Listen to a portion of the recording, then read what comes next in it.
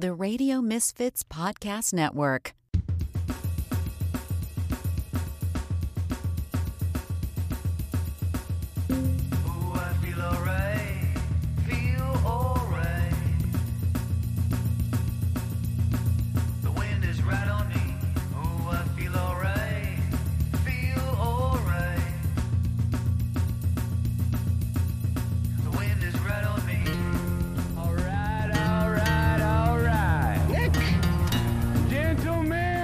Your buddy, kind of guy you can drink a beer with. Start your engine! It's the Nick D Podcast.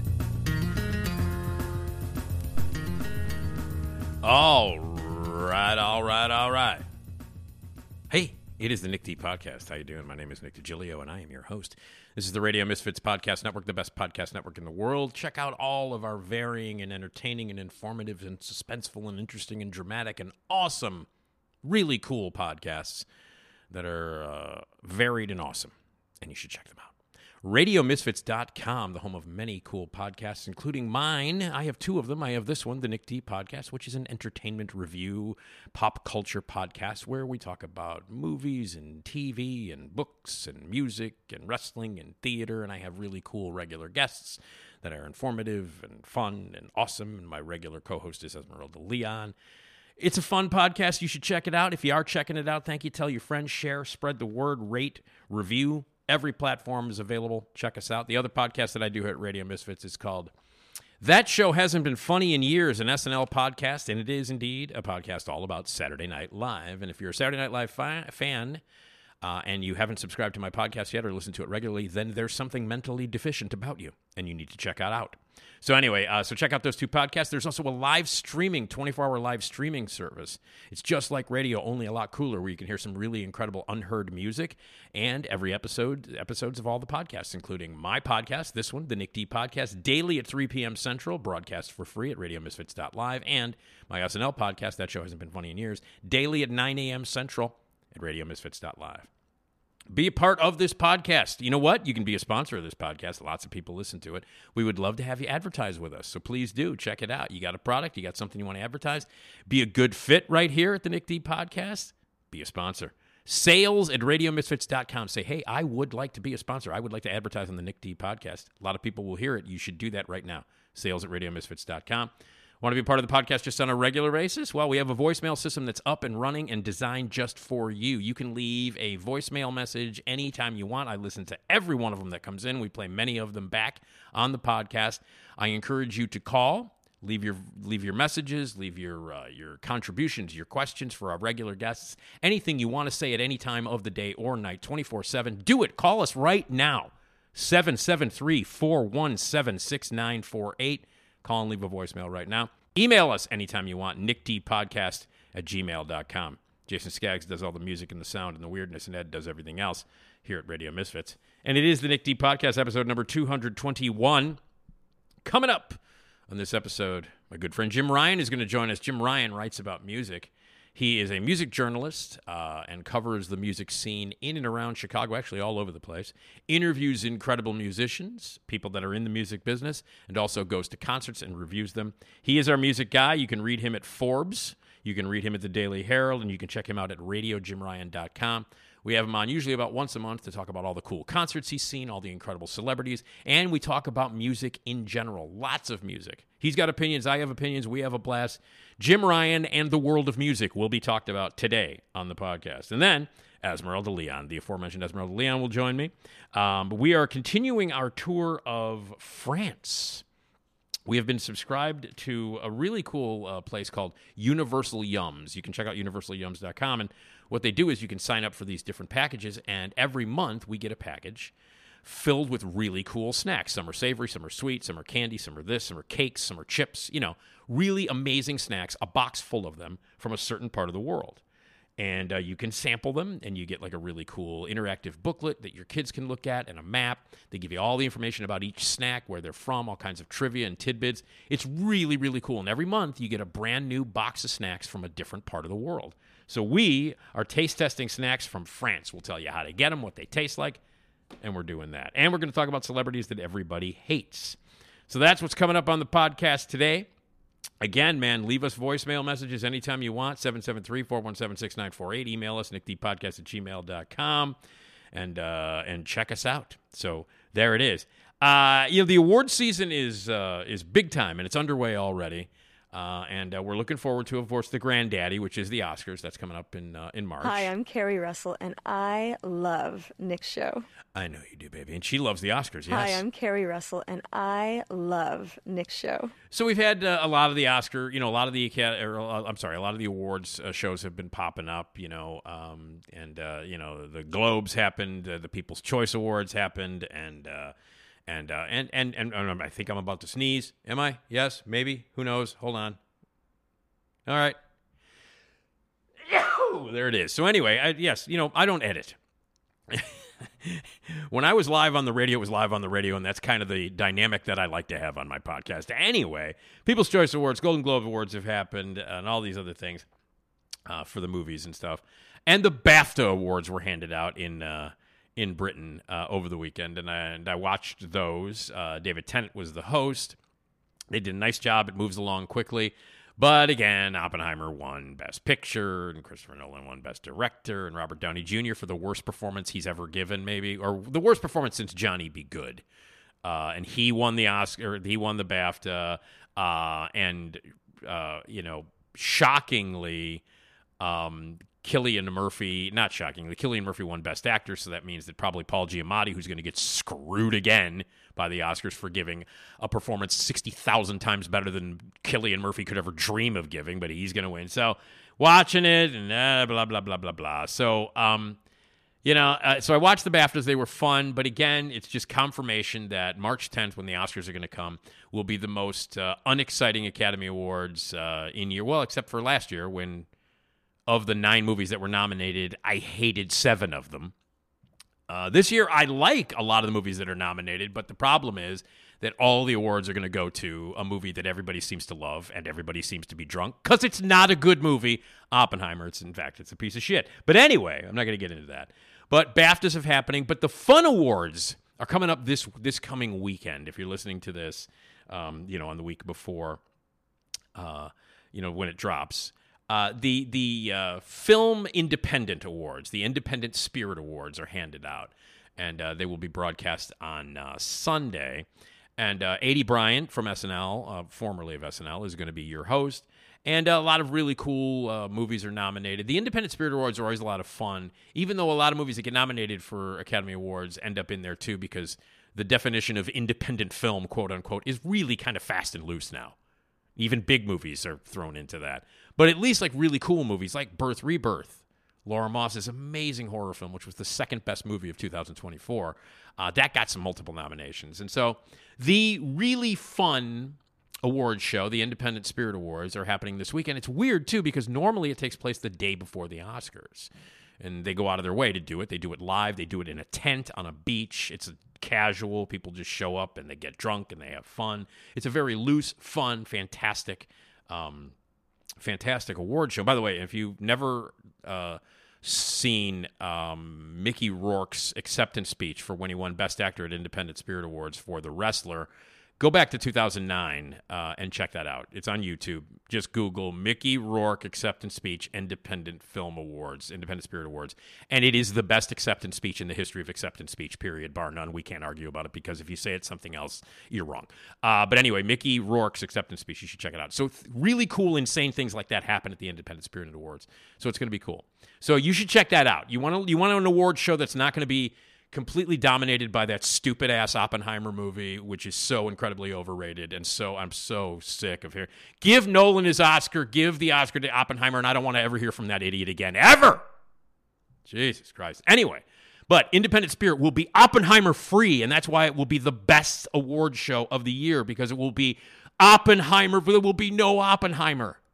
Can you imagine how lovely that will be to not have that stupid-ass movie mentioned at an award show this year? Fantastic. Anyway, Independent Spirit Awards are on Sunday. Make sure you watch that. That's what I'm going to be doing part of the weekend. So anyway, I wanted to give you a little heads up on that. Awards, the award shows are in full force.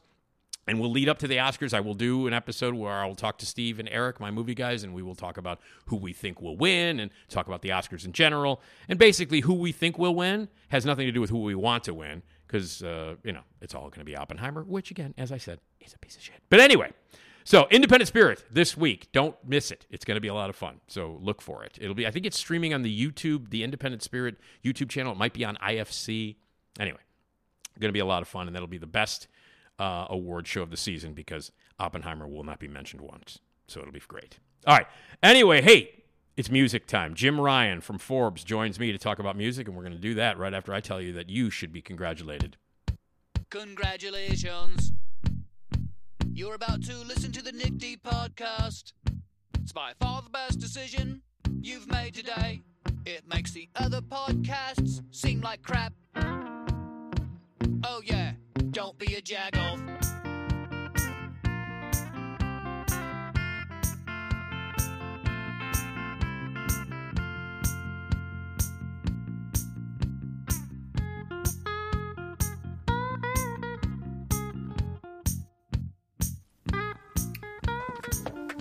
Oh, we have a treat for you, Jim Ryan.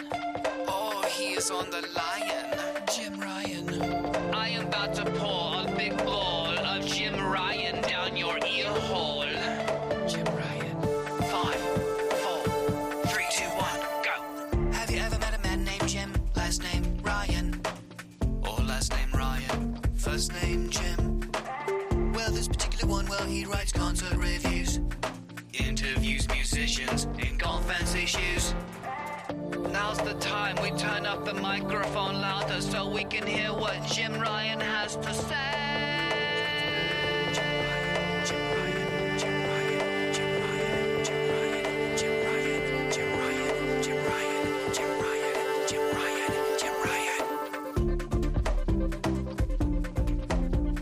Yeah, that's right.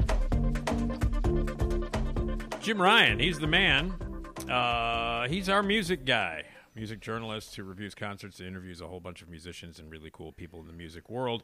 Writes for Forbes and for the Daily Herald. You can check him out at radiojimryan.com and Forbes.com. And he joins us usually once a month or so. Hi, Jim. Hello, Nick. How are you, buddy? I'm good. How are you? Not bad. Good. So we are a couple of months into the new year. Yeah. And you've already writing a bunch of stuff, doing a bunch of keeping busy, man. You know what? And March is looking crazy. Because we always laugh that we get a break in December, January, February because no touring acts want to come here. But March, it's picking back up, Nick. Well, what do you got coming up? Well, before we jump into the concerts that you've seen and the interviews that you've done and some of the music stuff that you want to chat about, what are we looking forward to? What's going on in March that seems to be insane? I'm working on a big story on Al Franken. Yeah, so I'm going to see him. I'm going to see him Sunday. Ooh, okay. I'll be there Sunday. Yeah, I'm going to the late show on Sunday. I'm doing the interview after that. So yeah. I'll see you there. Awesome, cool. I will definitely see you there. I'm very excited. Love Al. The guy's a legend, and yes. I do a Saturday Night Live podcast, and I'm trying to hook up an interview with the man myself. So we'll see what happens. There you go. But that would be very, very cool. Okay, well I'll see you there. So Al Franken coming up in March. That's at City Winery. That's an exciting one, and then some of the festival lineups are already coming out. Yeah, already. It's it's like 20 degrees out, and we're talking about festivals for God's sake. What is happening in this world? Do we know, is Gwar going to be at Riot Fest? That's all that matters. That's all that matters. Their triumphant really return after taking 1 year off. I can't believe, when you told me that they were not at Riot Fest, I'm like, why would anybody even go to Riot Fest if Gwar wasn't there? Last year was something crazy, the first year since 2012 or something, and neither Gwar nor Andrew WK were there. Right. They both skipped it out. And what was the story behind there being another Andrew WK? What was that?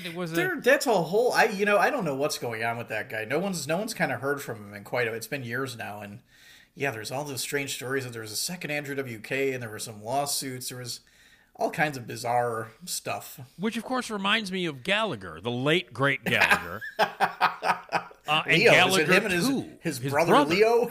Yeah, he was wasn't he called Gallagher 2 or something? It was something crazy like that, yes. And then all he did was smash watermelons too, so there was yes. You can't get the real Gallagher, but we got a guy who looks like him, grew up with him, and he smashes watermelons too. So what the hell's the difference? I mean, that's the extent of this guy's brilliance is that he takes out a big hammer and smashes watermelons. More groundbreaking comedy now from a second individual, so we all benefit. But that's why when I heard there was a second Andrew WK, the first person that came into mind, the first controversy that popped into my mind, of course, was the incredible Gallagher controversy. Be honest, Nick, how often on a daily basis does Gallagher just kind of randomly pop into your mind? 5-6 times a day. So that's what I'm figuring. That's I can't start my day without watching a little Gallagher. So all right. Well, so to get back to the festivals that are starting to be announced, even though we're early in the year, you got to plan for these things. Yeah. Summer is coming. Summer will get here quickly. I mean, look, I was just telling you before we started recording that the Flashback Weekend Horror Convention, of which I am a host and I work with, they are starting to announce. We're starting to announce some big ass names. Yeah. And some really cool horror celebrities that haven't been there yet. Like we just announced Keith David from They Live and The Thing. It's outstanding. And from there's something about Mayor. How'd you get the what does he say? How'd you get the beans above the Franks? That's that whole thing. So that him. I haven't seen that movie in a while. Wow. Yeah, you're not missing anything. But Keith David rules. I mean, he's in he's Childs from The Thing. Jesus Christ. So anyway, so he's going to be there. They just announced that. Jane Levy from Zoe's Extraordinary Playlist is going to be at the Flashback Convention. I mean, there's all kinds of stuff. So, yeah, that's not till August, and they're announcing stuff. I was going to say, let me guess, is this the same weekend as Lollapalooza again? It's the first weekend in August. It's always the first weekend in August. Yep, yeah. So, okay.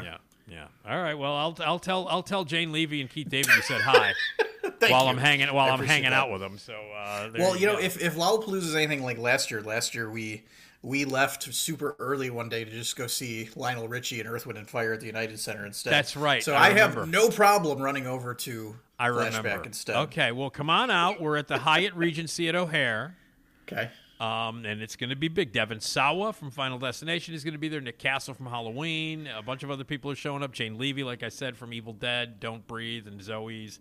And now just announced Keith David from The Thing and They Live. I mean, my God, man.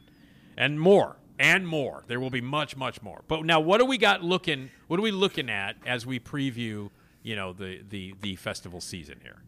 So 4th of July weekend, I'm looking at the Fitzgerald's American Music Festival, and it's a little bit smaller festival, but especially for the kind of entertainment they put on, which is a lot of Americana, a lot of, Zydeco. They really conjure up the New Orleans thing. They've got some great acts there, man. Last year they had Steve Earle and Lucinda Williams. Yeah. This year they've got the Jayhawks, the Old 97s, Robert Randolph. Wow. I mean, those are some of the headliners. I'm great. Pretty excited. Those are great acts, man. That sounds good. That sounds good. Yeah, you got to get these tickets on sale because they're going to go quick. So you announce something like that in July. Those tickets are going to be gone by the beginning of March, Yeah, and that's pretty slick. They beat Lollapalooza, they beat Riot Fest and Pitchfork. They beat everybody really to the punch. So announcing their lineup. So it's cool. Wow. I'm excited. All right. Well, so it gives me reason to think about weather that's not, 25 degrees. Yeah, exactly. So, all right. Well, cool. So we got that to look forward to. But you've been doing a lot of stuff and interviewing a lot of people. Let's talk about some of the people that you've interviewed because you always get to talk to a lot of really cool people. I am, as we've mentioned this before, I am not a Guns N' Roses fan. And I know it's an unpopular opinion to have. I've never liked them. Even when Appetite came out, I couldn't care less. I didn't like it. I don't like Guns N' Roses. But a lot of people do, including yourself. I know they're one of your favorite bands of all time. They are one of my favorites, despite Axl being not always a great human being. Yeah. Exactly. But you got to talk with Duff McKagan, who, if I were to choose one person to talk to from Guns N' Roses, he'd be that guy. He is the guy. Yeah, he would be the guy that I would like to talk to. And I know that as a fan of the band, you must have been thrilled. Have you ever talked to him before? You know what? I met him really briefly at Talia Hall. He was hanging out after his show a couple years ago, and just super nice guy. But no, I'd never actually interviewed him, so it was really exciting. So tell me about that. You interviewed him. What's he talking about? He's got a new solo album out and everything. And yeah, to me, I always have thought he's kind of this underrated part of Guns N' Roses because when you listen to a lot of that music, you hear that bass line, and it's super hold unique. Hold on. Wait a minute. Hold on. How often does a train go by? So often you won't even notice it. That's right. Just gotta play true. that every Does day. a train go by? Yeah, I So know. often you won't even notice it. That's right. All right. case you were wondering, Jim I lives watched near a that church. the other day. Yeah. Did you watch the Blues Brothers the other day? I did, yeah. All right. It's on sorry, Netflix but right now. Listen, everybody who's listening heard the train, so I had to play that. I understand. Because you do live near Metra, and you do live the near Union Pacific North the line. Union Pacific North line. So there you go. So that's it. All right. Anyway, Duff McKagan. You talk about people remember the bass lines. He is indeed a key and important member of that band. Maybe one of the more underappreciated dudes from Guns N' Roses. And then his solo music is really it's interesting because of what a departure it is. I mean, a lot of it's largely acoustic based. You know, he's got some of his famous friends on this new album, Lighthouse, that he just put out. Slash is on it. Jerry Cantrell from Alice in Chains is on it. But it's largely acoustic. There's one number that's got a really sweeping string section behind him that he kind of coordinated in. Bob Dylan was calling him out last year, saying he wrote one of his favorite songs of the year. I mean, so Duff's solo stuff is a drastic departure from the punk history that everyone knows him for, and certainly from Guns N' Roses, and he just seems like a really decent guy. Yeah. What did you talk about outside of that? I mean, did you talk about the time? Did you talk about Guns N' Roses, working with those guys, any of that kind of stuff? We got into it a little bit, but the most interesting story, he's a storyteller, and once he starts going, you just kind of, it's like I'm pre-recording this, so I'm just going to let the guy go, right? And he's telling stories about his... You know, he's very disciplined in jiu-jitsu, and he's telling me stories about what he's learned from his sensei. But then he starts telling songs about growing up as a punk rock fan in Seattle and going to see The Clash. And that's where I start to really pay attention, right? Yeah. He told the story about seeing The Clash early on, and that he claims there are 150 people in this club in Seattle.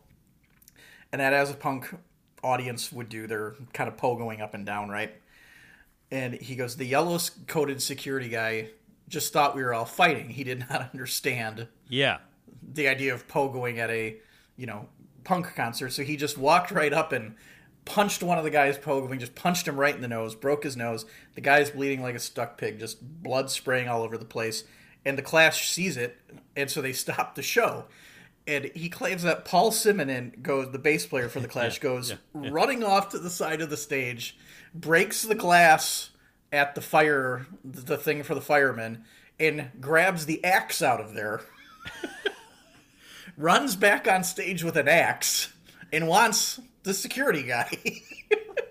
So Joe Strummer goes running up and jumps on the microphone and says, yeah, I'll clean this up. We'll chop down this barrier. There's no difference between you and I. We're all in this together. Yeah. And Duff said that it was this super formative moment for him that, Paul Simonon wants to kill a security guard with an axe. Joe Strummer is only probably exasperating the situation. But he said, that idea that we're all in this together, right? He goes, and especially it seems like these days more than ever, sometimes we need to hear that idea. And he said it's kind of guided him in his personal relationships. He's been sober for a long time. He's been married for a long time. And he says it guides him in Guns N' Roses. Just the idea of we're all in this together, he said, really kind of defines everything he does now. And I thought that was really cool. God, that's the best. Can you imagine that? And I like the visual of Paul Simonon swinging an axe on stage. With an axe, just grabbing an axe and threatening to chop up the security guy that punched him. As one that's amazing. Does, yeah. So now, did he finish the story? What happened? Did he talk about the rest of that concert? Did they finish? No, that was it. That was where he ended that one. He didn't tell the story. Did Paul Simonon did he chop up the security guard? Apparently, as best I could tell, he did not pull a Sid and Nancy. I don't think he did. Wow. All right. The Clash, man, the only band that matters, the most important band of all time. Oh my God. Some really legendary stories about them. That's amazing. Yeah. That's really, really cool. A different time and place, right, Nick? Yeah, absolutely. So the album, McKagan's new album, is called Lighthouse. Mm-hmm. And what do you think of it? I like it a lot. It's interesting. I mean, and he sings too, and it's kind of fascinating to me because I've seen this happen a lot where Mike Campbell from the Heartbreakers, when he launched his own band, the Dirty Knobs, I was astounded at how much he sings like Tom Petty. To the point, there are times where if one of those songs come on, I go, did he record this before Petty died? And I'm like, no, that's just him singing. He sounds exactly like Tom Petty. Yeah. Duff, to me, sounds a lot like Axl. And they both kind of said, that in their formative years, that's, who they grew up with watching on stage every night, kind of, and if they're emulating it a little bit at this point, it's not even intentional. But he does kind of sing like Axl a little bit to me. And So Slash is on it. He's working with Slash on it. So they still maintain a professional relationship. I mean, obviously.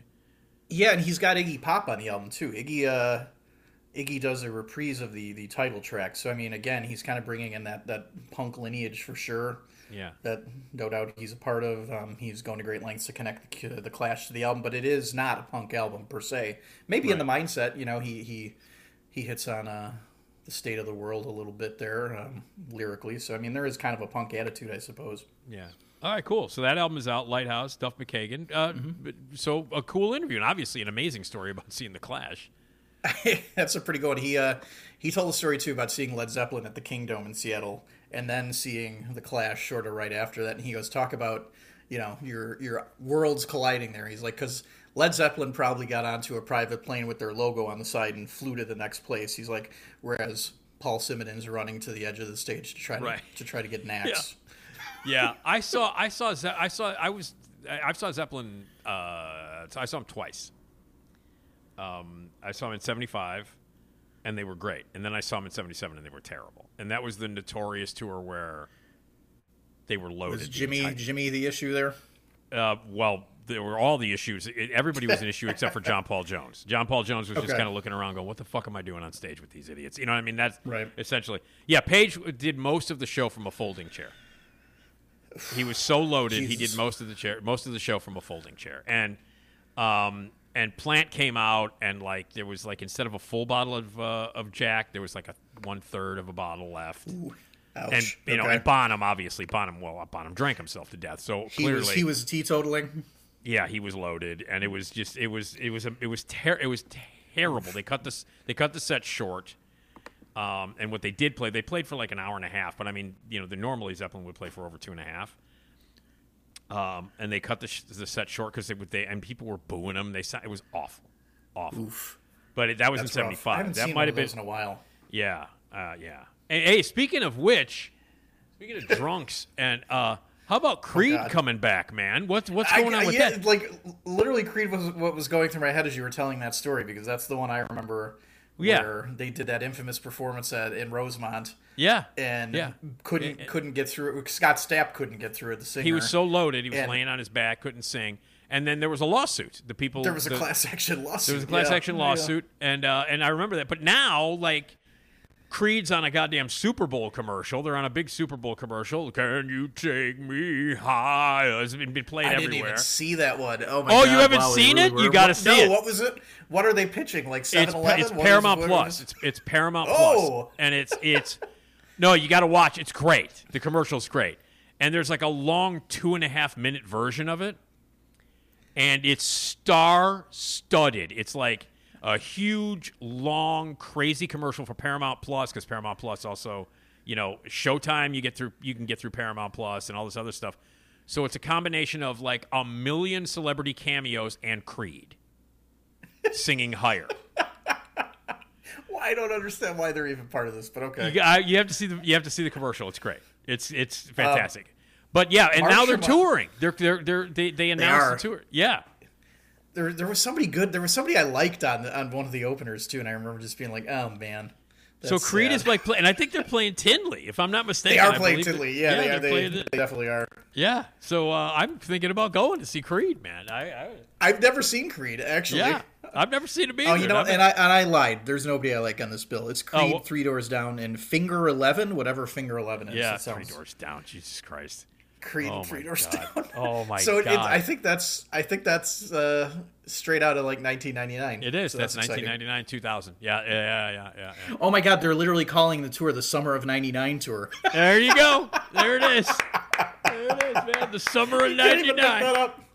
Well, was Finger 11? Am I just not? I don't know who Finger 11 from 1999. I know who Three Doors Down is, but I don't know the difference between them and like 9 other bands. Like those guys, like I picture them all like living in the same house, like Three Doors Down, and it's just one big reality show. Yeah, one big house where all those jagoffs, those bands that who did the who did that goddamn song? Third Eye Blind. Yeah, Third Eye Blind. All those guys, they all live in the same house. Yeah, it's like a big subdivision. Hey, Third Eye Blind, your time to do the dishes. I did the laundry. Two Doors Down, Three Doors Down did this. And like all those bands, they were all the generic bands of the late 90s, early aughts. I picture them all living in one co-op, like... I'm looking at this. Finger 11 is a Canadian rock band from Burlington, Ontario, formed in 1990. So apparently, unbeknownst to me, they were alive and kicking in Canada in 1999. There you go. All right, exciting. So summer of '99 tour headlined by Three Doors Down and Creed coming to a place near you. Hey, I don't think I've told you this one. One of my favorite backstage stories involves a member of Creed. Would you like to hear this story? Of course I would. If it's a member of Creed, of course. So we were doing my photographer Barry and I were working on a story on the band Dirty Honey. I know it's they're young up and coming band. They sound a lot like Guns N' Roses. We were going there. They were at Chicago Theater opening for Skillet in Alter Bridge. Alter Bridge. Okay, now I know where you're going. And Alter with Bridge. Yep. Alter Bridge is Creed basically minus Scott Stapp. Scott Stapp, because when Scott Stapp did that thing and got drunk and he was having some issues with his substances, they did Alter Bridge. And actually did better than I think anyone would have ever expected for their filling Chicago Theater. But so everyone always thinks these experiences backstage are just nonstop excitement, just craziness every second. And this story will illustrate that it is not always that way. And maybe it understands why Scott Stapp doesn't fit in at some point with that band. So I go backstage, and backstage at Chicago Theater is up like 3 flights of stairs. So I get up there with Barry, and we're lugging his equipment, and he walks off. He's going to look for a spot where he can do a portrait photo, which there's lots of them at Chicago Theater. Yep. I'm standing there outside the green room waiting for the band, and Mark Tremonti walks out with one of the guys from Skillet. I have no clue who. And the two of them are standing there having this conversation, and I'm just kind of standing there like fly on the wall, pretending I'm not paying attention, but I can hear every word they're saying. Yeah. And Mark Tremonti is having this conversation about how well he's been sleeping since he got a new CPAP machine. And he's telling the guy from Skillet, he's like, man, I put in earplugs and I throw on that CPAP on the bus, and man, I just sleep for hours. And I'm just thinking to myself, like Mark Tremonti talking about his CPAP machine. Yeah. Like everyone thinks this is the most exciting stuff in the world, and it's not. The dude from Creed is talking about his CPAP. The dude from Creed is talking about sleeping well with his CPAP. There's not cocaine and whores everywhere. There's none of that. None of that. I mean, we're just talking about Zeppelin, who were fucked up on stage, and clearly no CPAP involved at all. Maybe Bonham would be alive right now if he had a CPAP. He could have used the CPAP. Oh, that's hilarious. Yeah, I got a CPAP, man. Standing backstage at the Chicago Theater. Wow. Rock and roll, man. Rock and roll. Yeah, man. All right. Well, some of the concerts that you saw, let's get to those. We talk a little bit more about some of the interviews. And we do have to talk about the We Are the World. What is it called? The Greatest Night in Pop? That's what it's called. Yeah, that's right. I believe that's right. We got to talk about that. But you went to see some concerts.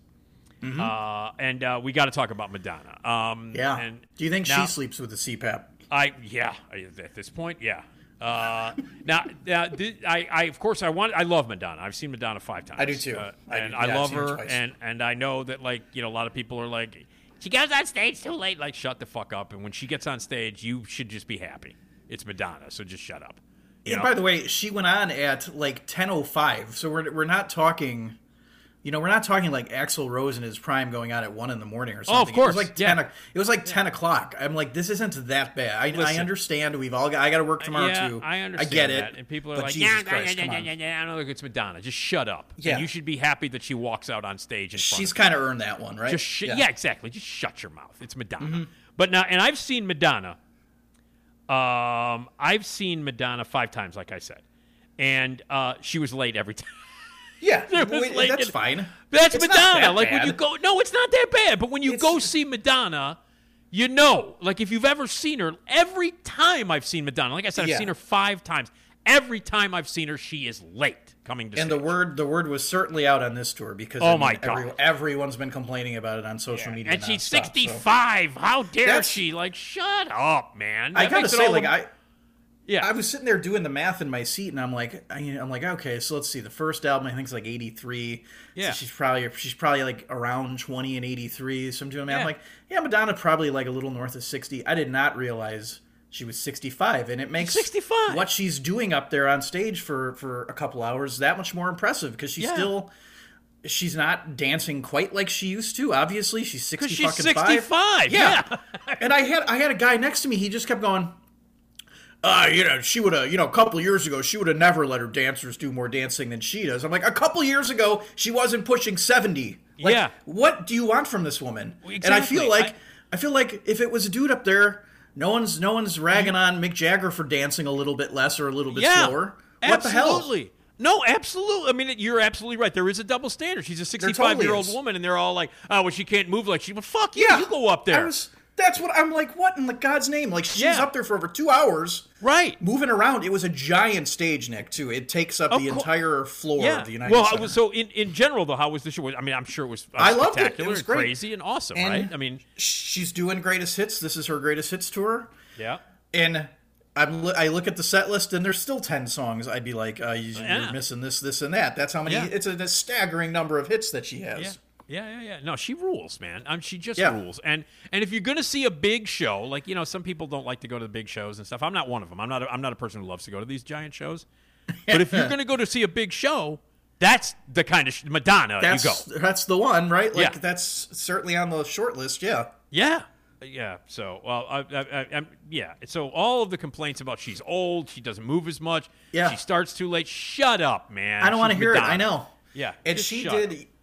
With any show like this where it's that kind of involved production and there is a lot of dance numbers, you don't know how much singing you're actually hearing. Is she singing to a track? Is she singing at all?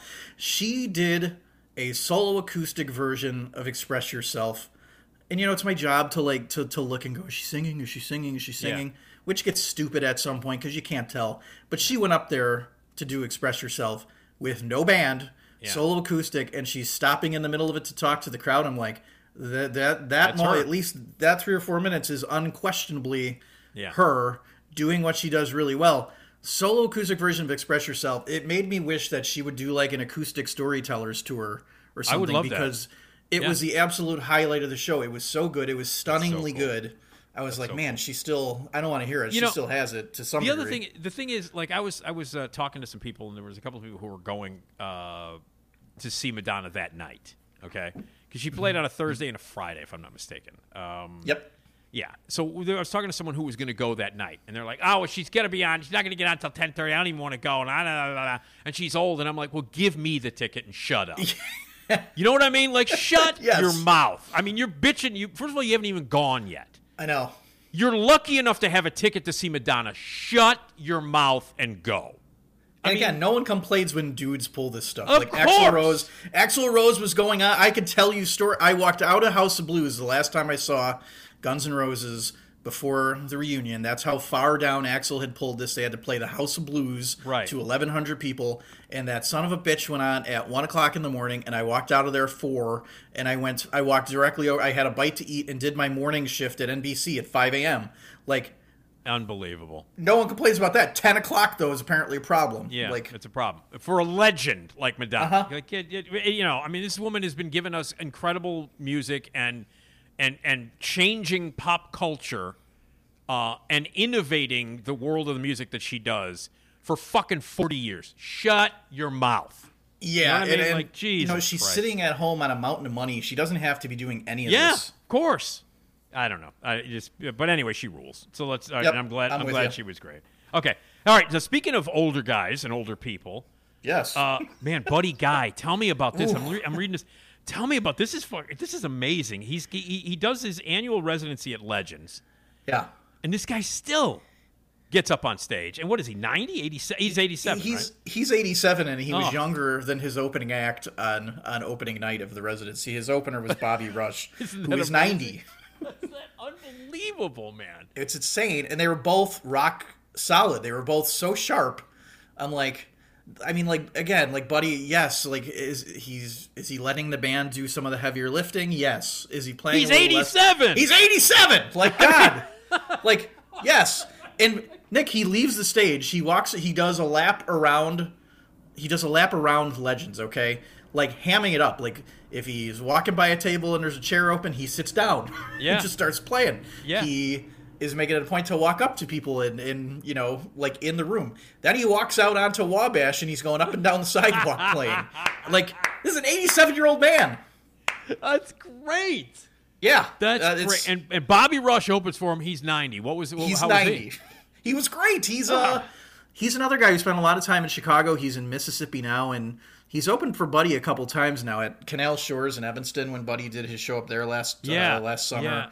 Bobby was the opener there, and so I mean, it's really the elder statesmen of the blues. I mean, 87 and 90, right? There's just not a lot of these guys left, and not only are they still here, they're still doing it at such a high level, which is just impressive and inspiring to me. 87-year-old Buddy Guy wandering down Wabash. Come on, man! Mm-hmm. I mean, it doesn't get cooler than that. So we're doing the interview this week, and I've never interviewed Buddy, and I'm extremely excited. I don't get nervous for these a lot anymore, I got to say, Buddy, I'm nervous and excited. No, I understand. I would if I were in your boots, I'd be nervous too, man. The guy's obviously, no pun intended. He's a legend. I mean, there's no question about it. Now, you talk a little bit about his daughter, Carlise. Yes. Tell me about that. Tell me about her. Yeah, so she's in the new Blue Band. So New Blue Band, I think, is a play on Bobby Blue Bland, who was B.B. King's, I think, cousin. But so she's in the New Blue Band. They just got back from Germany, and she opened for Buddy on the last show of the January residency. And so I mean, it was really cool to see, to see the two of them kind of ham it up together. She came out during his set a little bit too, and it was just really cool. I mean, he just announced a run of tour dates. They're starting in April. He's calling it his farewell tour. Yeah, but he's going back on the road at 87. So I mean, it's unbelievable, man. Wow. Yeah. So I like talking about old people, man. Madonna and I mean, and there's still CPAP machines. And CPAP, and this guy from Alter Bridge was like 30 talking about a CPAP machine backstage. Meanwhile, people are bitching because Madonna doesn't get on until 10 o'clock. It's ridiculous, man. By the way, Buddy went on about the same time, and nobody was complaining. Nobody complained. No. He's 87. He's wandering down Wabash. I mean, come on, man. How is that not the coolest shit in the world? I mean, how do you? He comes back in, and this happened to be where I was. You'll be shocked that this is where I was standing. I was standing by the bar. I followed him outside because every year he does this, and I'm like, I've always wanted to see. I've actually thought about going there on a night I don't have tickets and just standing outside on Wabash because I know he's going to come out. And so this time because we were covering it, I knew I could get away with it. I'm like, I have to include this as part of the story. I walk outside with the crowd of photographers and Buddy's handlers and everything, and I watch this whole thing, and I'm like, I better sneak back in before everyone else, so I'm not in the way. And so I walk in, and as soon as you walk into Legends, the bar is right there. So, packed club. So I just walk in. I'm like, I'll stand by the bar. And, and Buddy walks in, beeline straight to the bar, and did a shot of Cavassier, and then went back on stage. Unbelievably cool. He set his microphone down on the bar. He had his guitar still strapped on. He did the shot of Cavassier, picked up the mic, and walked right back over to the stage. I was like, that's the you can't be cooler than that. Like, seriously, you can't be cooler than that. No. I don't give a shit what you do. That's the cool. I mean, you can't. That's the best thing I've ever heard. That's the best thing I've heard all week, man. It was fantastic. Amazing. God. Yeah. I've been lucky enough to see him play there, and it's been amazing. And he opened for Dave like 3 times. I remember that. Oh yeah. I remember all that at Soldier Field. Yeah. Yeah, absolutely. And so that was fun. And I've seen him, like in other venues, but it was great to see him open for Dave because, I mean, there were thousands of people there and just digging on what he was doing. And, and at that time he was, God forbid, he was 77 or, 60. No, he was 70 probably at that time. Yeah, he was only 70, so he was very young. And probably people were bitching because he came out on stage too late. I don't know.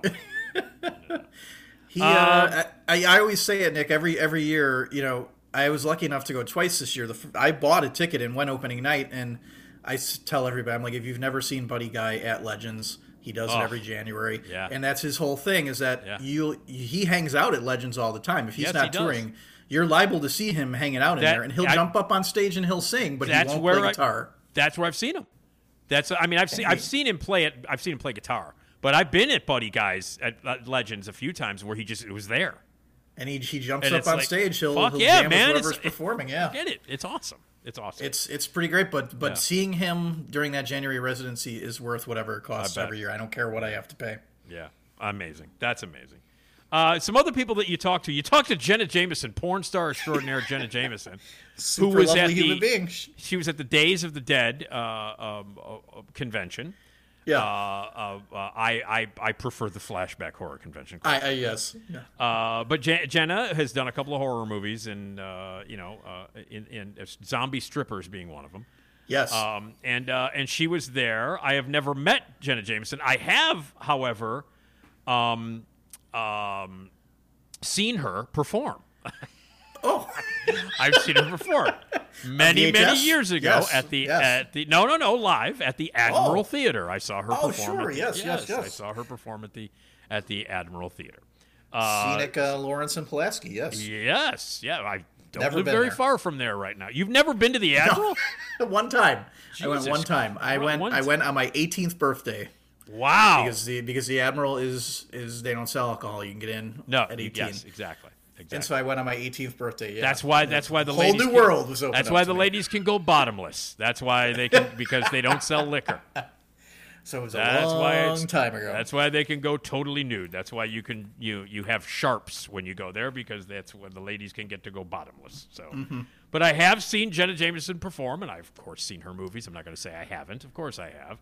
And she's been in some non-porno movies as well. And she said a lot of comics. Yeah, she said she's been in a lot of comics too. And also Private Parts. She's got a part. She's great in Private Parts. And had a nice little run in ECW. Exactly, as well. Had a great run in ECW. So you met Jenna Jameson. She's an interesting chick. So been in the business and has gone through a lot of stuff. What was it like to talk to Jenna Jameson?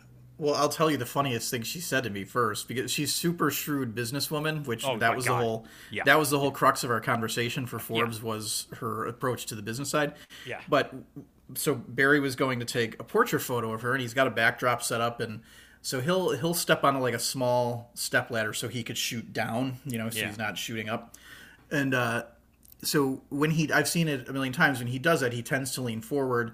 And when she was standing in front of the backdrop, she kind of leaned forward. So he took the first couple photos and he showed her one. He goes, "Just do me a favor, take like 2 steps back." And she goes, "Okay." And she goes, "Yeah." She goes, "Sorry, I have this habit of kind of swallowing the camera." And then she stops, she turns, and she looks at me and goes, "Story of my life, Jim." I'm like, I don't know whether to laugh. I don't know whether to just look uncomfortable. I probably did both. So the gist of the conversation was about how savvy she is business-wise. Yeah, she. So she was way ahead on the internet, and she had started her own website, Club Jenna, that went so well that she was putting together and hosting websites through Club Jenna for a lot of adult performers, which kind of pre-OnlyFans gave a lot of them the opportunity to work to not beholden to a studio. Yeah. They could kind of control, the work and what they're comfortable doing and all of that stuff in a way they couldn't. Yeah. She saw what the internet could be capable of doing, which is, make a lot of this stuff available for free. And she sold Club Jenna to Playboy in 2007 for a lot of money. Yeah. Way ahead. She got out while the getting was still good. Yeah. And as she said, now that she can, it gives her the opportunity to go to these fan conventions, it was fascinating, Nick. She had the longest line, the second longest line we saw all weekend, and it was consistent and it never stopped because she just had a table on the convention floor. She wasn't even like hidden away like in an alcove or anything. She's out there just mixing and mingling with people, even if, you don't want to buy something, you'd stop by and say hello. And that line, we were like, when the hell are we going to go up and try to ask her to come take a photo with her? Because she's not going to want to leave that table, and I don't blame her. Yeah. There was nonstop people there. It was impressive. Yeah. Well, I mean, it's amazing having been a part of the convention world for like over 20 years now. It's fascinating to see how these conventions have grown over the years. Yeah. I mean, like the whole photo op thing, the professional photo op thing has grown. That business has just grown in leaps and bounds over the years that we first started using it at Flashback. And that's an incredibly lucrative thing. And, you can make, as a celebrity, even if you're like a B celebrity or a C celebrity or whatever, you could make bank doing those things. If you travel around and do the convention circuit, you can make a living. That was an interesting thing to hear, a lot of these, because, as you know, there were a lot of B B-level absolutely. actors and actresses there and stuff. And it was kind of fascinating to have that conversation. What's the craziest response you've ever seen to like one celebrity at one of these? The one, okay, so because I do Flashback, regularly. The longest line and the most intense fans of all of them. And ours is horror, specifically horror. Robert Englund. There's no other. Sure. There's nobody who comes close to the amount of people, the intensity, the dressing up, the people that will wait in line. His lines. He'll be there for all 3 days, and he's very, very cool with fans. He does everything. But man, if you're gonna go to a convention, and you want to meet and bring all your shit to be signed and get a picture or have a conversation with Robert Englund, you're gonna wait a long time. It's just it's crazy. Pretty crazy. Yeah, it's pretty crazy. But yeah, every year, there's always something. There's always somebody that's like the anchor. Of the year. And last year we had like a Scream reunion. We had like Skeet Ulrich was there and Jamie Kennedy and and some other people from Scream. Rose McGowan was there, and she's a lovely woman, by the way, a really cool chick who's got a really terrible reputation but that doesn't deserve it. You guys had one of the coolest things I ever saw that I was so bummed I couldn't get over there to do it, which was the photo ops with Alex Winter from Bill and Ted's Excellent Adventure in a fucking phone booth. Yeah, in the phone booth. Yeah. It was so great. I remember seeing those photos on socials and going, God, that's great. They do that every year at Flashback, and I know that this year we're going to do it too, where they bring a set. They build sets where you can get your picture taken on the set with these people. It's so cool. Like the picture that I've got with Rose McGowan is in front of the Scream house. Like that's awesome. In front of the Scream house. And so they build the sets, they bring them in and all that cool stuff. So it's awesome. But yeah, I love going to Flashback every year, and I go to other conventions too. And the convention circuit has become very lucrative for these people, and God bless them, man. Yeah, and our last Flashback convention was during the strike. Okay. And it was interesting because the Q&As that I do, I had to talk to each one of them, each person. I'm like, okay, what? Yeah, that's harder, I imagine, right? And I know you had to do interviews during that time. Yeah, a little bit. Mm-hmm. And I know it's difficult. It's like, what's the terrain here? What's okay to talk about? What isn't okay to talk about? And they were surprisingly really open to saying, look, I'm supporting my union and everything. And but I make money doing this. Right. And this is a way that I earn a living. I don't make the kind of money that everybody else makes and all this other stuff. And so, if we're going to have a Q&A, I'm going to talk to the crowd. But yeah, and I find it really interesting, and I love doing Flashback and getting all kinds of really interesting stories from these people. But it's a great environment, and to have Jenna Jameson at a con like that, you're going to get really good stories from that. There's no question about it. And I kind of love, it's nothing against the bigger ones like C2E2, but I really like these smaller ones, just a little bit smaller, where it is a little bit more personable, right? You can, because it's C2E2, it's like if you're not paying $1 gazillion for the photo op, you can't get within 50 feet of a lot of these people. True. You can barely even see them. Yeah. And to the point where they have security shooing you away if you're even hovering. It's funny because we have, Flashback is always the first weekend in August, and then usually the week after or 2 weeks after is Fan Expo, which used to be Wizard World. And that's across the street at Donald E. Stevens. So that's in the convention center. And it's bigger. It's not quite as big as C2E2 and stuff, but it's big. It seems like it's getting bigger. Am I right? It is getting bigger. When I saw some of the guests last year, like Michael J. Fox and stuff, I was like, wow. Yeah, no, they had huge guests there. And again, the setup is crazy. You're way far away. But at Flashback, we're in a hotel. We're at the Hyatt Regency. I love that.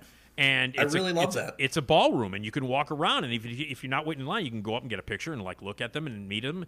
And the Q&As are, if you pay admission to Flashback, the Q&As are part of it. So you can go in and sit down and ask a question and be a part of the Q&As. And it's much more. People are much more approachable. Flashback is sort of a medium size convention. It's grown over the years. But yeah, no, I love going to those, and you're right. I mean, there's a difference between going to a C2E2 or a Fan Expo and something like that. You do and I think a lot of the celebrities like it more too. I mean, in fact, that's been my experience. Yeah, I did the Q&A. I moderated the Q&A with Skeet Ulrich and Jamie Kennedy and Lee Winnell, who played Ghostface. And I did their thing, and they were like, wow, it's really cool to like be in kind of a smaller ballroom, in a hotel. We were hanging out playing. They were playing cornhole till 5 o'clock in the morning in somebody's hotel room, like the night before. And you don't do that at C2E2. You know what I mean? That just doesn't happen. So it's a completely different experience. All right, really quickly, you saw Lemonheads. They played 3 nights at Space in Evanston. What a great place to see that band, right? That is, yeah. That's it was really interesting too. I mean, because I think Evan Dan was one of the most underrated songwriters of the '90s decades, and he's he's shot himself in the foot a little occasionally with how candid he is in talking about a lot of stuff. But when we try to cover him, that's what I always try to make sure people remember, that this guy is one hell of a songwriter. And the first night they did the It's a Shame About Ray album in full, and the second night they did the Come On Feel, the Lemonheads, the second major label one, all the way through. Yeah. And man, some of the songs on those 2 albums they're as good as anything that came out in the 90s, and I feel like it's sort of criminal sometimes that I don't think he really gets his due necessarily. Yeah. As that guy. And 3 nights at Space, what a, because that place is, I mean, it's a great Talk about a place that's growing too. Yeah, they've got. I noticed when we were over there, there's a vacant lot next door that's completely leveled, like literally leveled. And I asked, I go, "Are you guys getting ready to expand again?" And they said, "Yeah." And he goes, I'm like, "They're gonna like double in size, man." Yeah. Suzanne Vega's playing there in April. She's playing 2 nights. They're getting such fantastic acts. They just had John Hyatt like for 3 nights or something. I know. Yeah. Suzanne played there last time she came through town. She played there, and she's coming at the end of April. She's playing 2 nights there. I love these like smaller like clubs you can go to that are, you go to Space. I went the other night for the Big Shoulders brass band on Fat Tuesday. Yeah. And my Hurricane was $8. I was able to park for free around the corner. I'm like, that's really nice sometimes. That's cool. That's nice, yeah. Now, and City Winery is another one that they do a great job over there too. And as you mentioned, like Al Franken is playing there. And that's a pretty cool space too. Yeah, they've pivoted. They've had a ton of comedy coming into it. It's a great room for that. I saw Michael Rappaport there a couple of months ago, and he was. I saw Arsenio there a couple of years ago. I just saw Patton Oswalt there. Yeah, that's a good spot for that. Great place. All right, and as you mentioned, the announcements are coming up, but I mean the big thing is that you're going to be interviewing Buddy Guy. I'm so excited about Buddy Guy. Yeah. I've got a couple that I'm working on here that I'm really excited about. What else? Max Weinberg. Oh, cool. That's cool. Is a great one. Yeah. I didn't know any of this. So, like, you stop me if you knew this, but when he was doing the Conan gig, like, it's a super impressive business angle, actually. Part of what he wanted to make himself indispensable in NBC because he thought he was setting up for life post E Street Band, right? Yeah. Because Bruce at that point was just doing his own thing. The E Street Band didn't come back till, I think like 01, The Rising, or was that when he brought the E Street Band back? Yeah. So Max was the guy that NBC would send, like, anytime they needed somebody to glad hand or, like, to try to, like, push a business deal through, they would send Max. Oh, is that right? Max became, like, this super... He goes, I could tell you some stories about some of the business deals that have happened under my watch. Like, that's amazing. That's crazy. Yeah. So he was super hands-on on all the business stuff, and wow. Then when Bruce came back, he was able to figure out a way where he could, Jimmy Vivino could kind of take over the Conan gig a little bit while he was gone, but Bruce would come on the show, and he was able to make both of those worlds exist. He's a super savvy guy. I was really impressed by Max Weinberg. Awesome. That's cool. All right. Yeah. That's coming up. Everybody can check it out at Forbes.com, right for the Daily Herald as well, and your radio Jim Ryan is the website as well. Jim, it's great. I'll probably see you Sunday then at City Winery for Al. I hope so. I'm looking forward to it. Yeah, I'll look for you. Train's coming by. We can end on that. Oh wait, hold on. We'll do this. How often does a train go by? So often you won't even notice it. All right, Jim. Thanks. We'll talk to you next time, man. Thanks. See you later. There you go. Jim Ryan from Forbes magazine writes about music, interviews musicians. A great guy in general. Always a great time to talk about that stuff. We didn't even get to the documentary about We Are the World, but that's okay. Me and Steve and Eric covered it anyway. Hey, you know who it's time to talk to? It's time to talk to Esmeralda Leon. Esmeralda, yeah. Esmeralda Leon, yeah. Esma, I'm talking about that Esma. Esmeralda Leon, yeah. Esmeralda.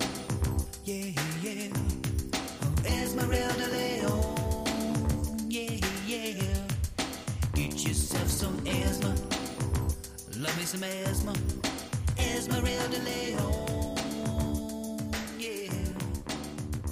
Yeah. Esmeralda Leon joins me on every episode, and this is episode number 221 of the Nick D podcast. So let's say hello to Esmeralda Leon. Hi, Esmeralda. Hello. How are you? I'm good. How are you? I'm okay. Did you have a fun weekend? Did you do anything spectacular? No. I did not do anything spectacular. No. But you had a good weekend nonetheless. Yeah, it was all right. Yeah. Okay. All right. So you and Brandon Weatherby did a podcast here in Chicago at the Hungry Brain a couple of nights ago. Yeah, we did. You, Me, Them, Everybody, which is the name of the podcast. That Brandon's been doing that podcast since, like, 2009 or something, even earlier than that? Yes. Since 2009, about. Yeah, Wow. Probably a little earlier than that. Wow, man, that's pretty cool. That's pretty amazing. And I love the story. Like, you ended up meeting him through. He was dating one of your friends, and you thought he was a jerk when you first met him. Was that was that? No, No? I met him through the school radio station at DePaul. Oh, okay. He was running, or he was the one. He was the head. He was the program, like the student program director. Oh, okay. And I didn't like him. Right. I remember. First. I remember. I didn't even know him yet. Yeah. I didn't even know him yet. I just knew he ran a zine, he had like a little magazine thing that he would put out under the name Feeder. Fetor. Okay. Which means a strong foul smell. But I would see them all over campus. I would see like stickers and all this stuff. And for some reason, it just rubbed me the wrong way. Mm-hmm. I was just like, whoever that is so annoying. Yeah. I hate it. And then I think I had known who it was. I found out who it was. And then I was funny to learn that I would be working with him at the radio station. I was like, oh. But then I got to know him, and he was very lovely. And we've known each other since. Okay. All right, cool. And it's You, Me, Them, Everybody, and you guys used to do it. Well, when he lived in Chicago, it was on a more regular. But he lives in DC now, right? Mm-hmm. Yeah, and it was on a more regular basis. And your home base was for a while was the Hungry Brain, yeah, which is a bar on Belmont near Western, and you in fact you used to work there at one point. Yeah.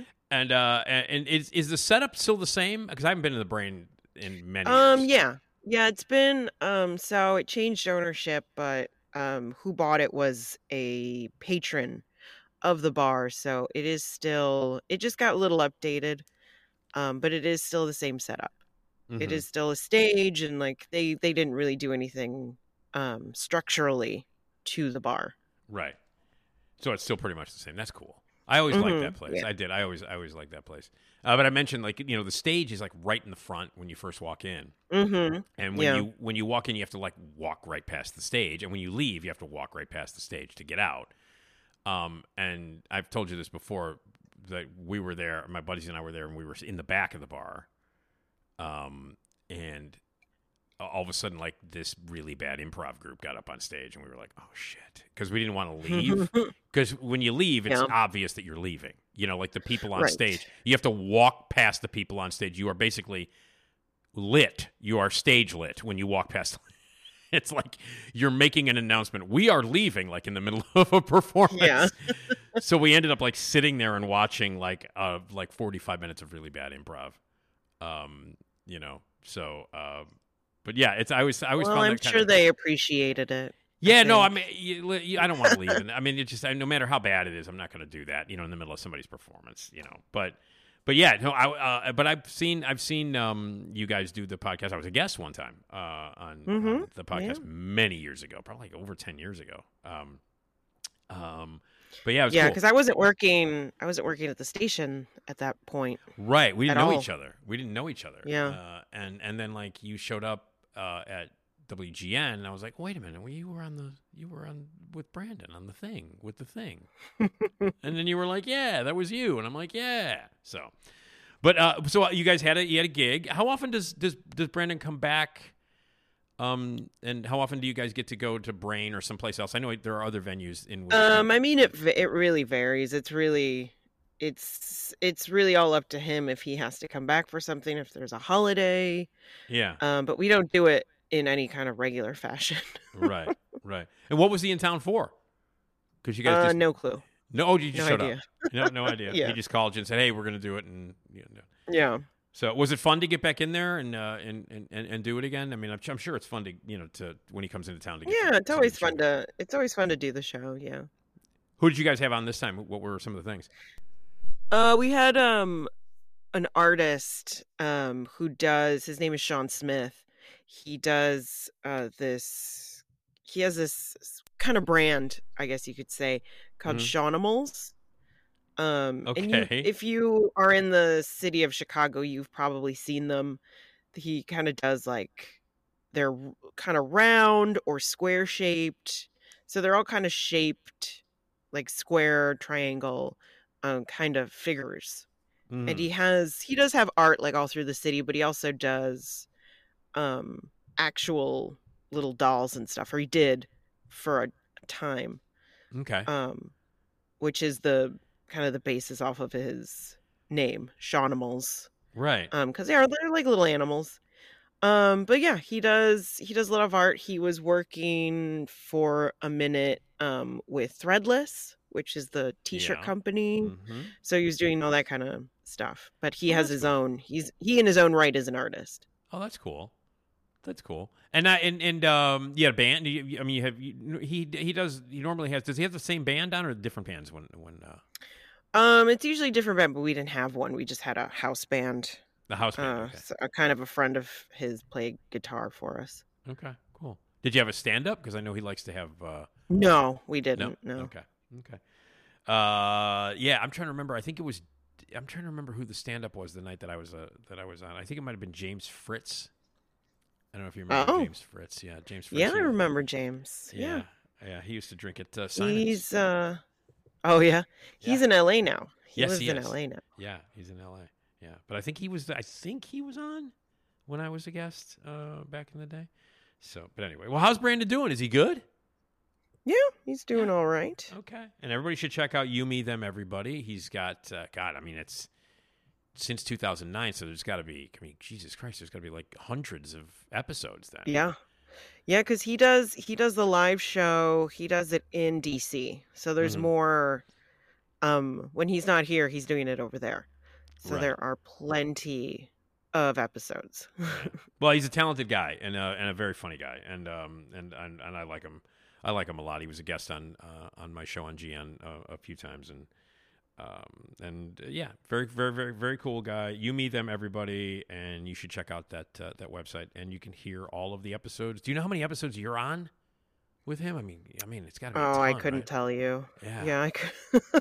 Yeah. There's a lot. All right, so Esmeralda had a nice show at the Hungry Brain this past week with Brandon Weatherby. Make sure you check out You, Me, Them, Everybody. And you can get all of the archived episodes.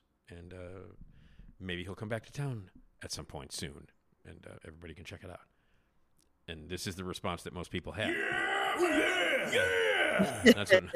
That's the. You ever hear that out in the crowd when people? Yeah. Oh, of course. Of course, yeah. Uh-oh. Hi, I'm Carrie Russell, and I love Nick's show. Oh, she's wearing a You, Me, Them, Everybody t-shirt. Oh. Oh, wow. Hi, I'm Carrie Russell, and I love Nick's show. You might want to let Brandon know that she's like making money off of his right. Yeah, she's selling t-shirts. She's selling You, Me, Them, Everybody t-shirts on my back porch right now. So Brandon might want to. I mean, I'm amazed that she's selling any. People are buying them. It's like, wow. Yeah. No, they love them. They love them. Hey, by the way, for people who might not know, where does You, Me, Them, Everybody come from? Like that's the name of his talk show. From the Blues Brothers. Right. So there's a little intro they do at the end when they're playing the big charity show. Right. And they're doing that little intro to the music. And they say that they just say you, me, them, everybody. Everybody. So yeah. Yeah, that's where it comes from. So it comes from the Blues Brothers. All right. So, cool. So make sure you check it out. You, Me, Them, Everybody. Those podcasts are a lot of fun, and they're really, really awesome. So there you go. All right, now let's see what... Okay. So, everybody... See, You, Me, Them, everybody loves Brandon. Everybody loves Esmeralda. Mm-hmm. You guys are celebrities that everybody loves. See how I'm segueing here? Oh, I'm trying to segue. Yes. Oh, by the way, in a little bit, we are going to continue with our Universal Yums tour of France. So we have a box full of French snacks, and every month, Universal Yums sends us a box. Our thanks to our great friend and listener, Deanna, for signing us up for this. And you can check it out at universalyums.com. And we're going to taste some stuff from a couple of snacks from France. We'll do that a little bit later on. And we always taste test some fun stuff. But before that, everybody loves a lot of celebrities. And we talked about celebrities that everybody loves.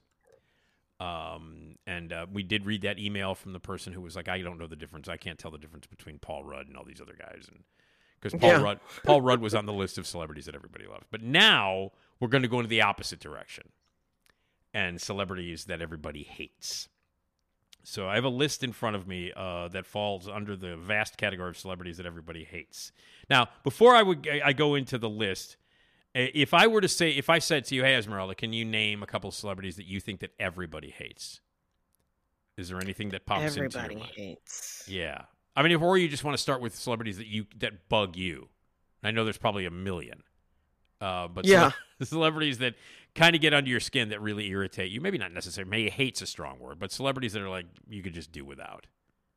The first one that comes to mind, and he's not even that big of a celebrity. He has become a bigger celebrity, I guess, unfortunately. But Joe Rogan. Oh yeah, that guy. He could, Yeah. Speaking of podcasts, pick rocks, please. Yeah. He is a very successful, very successful podcaster. Joe Rogan started out as a stand-up comedian. Well, he's still a stand-up. And I actually was just watching him on news radio. Yeah. In the good old days when we didn't know he was such an enormous douchebag. Yeah. And he is an enormous douchebag. But yeah, I used to actually think he was funny because he was a stand-up comedian. He was a comedic actor. He would show up on stuff like he was a regular on news radio. And he appeared on a lot of stuff. And I remember, when Comedy Central used to do a lot of like half an hour stand-up showcases and stuff, he was on a lot of those, and he would pop up on on different things there. And he was like a comedic actor / stand-up who I thought was kind of funny. And then, if you remember, do you remember what his big like crossover gig was?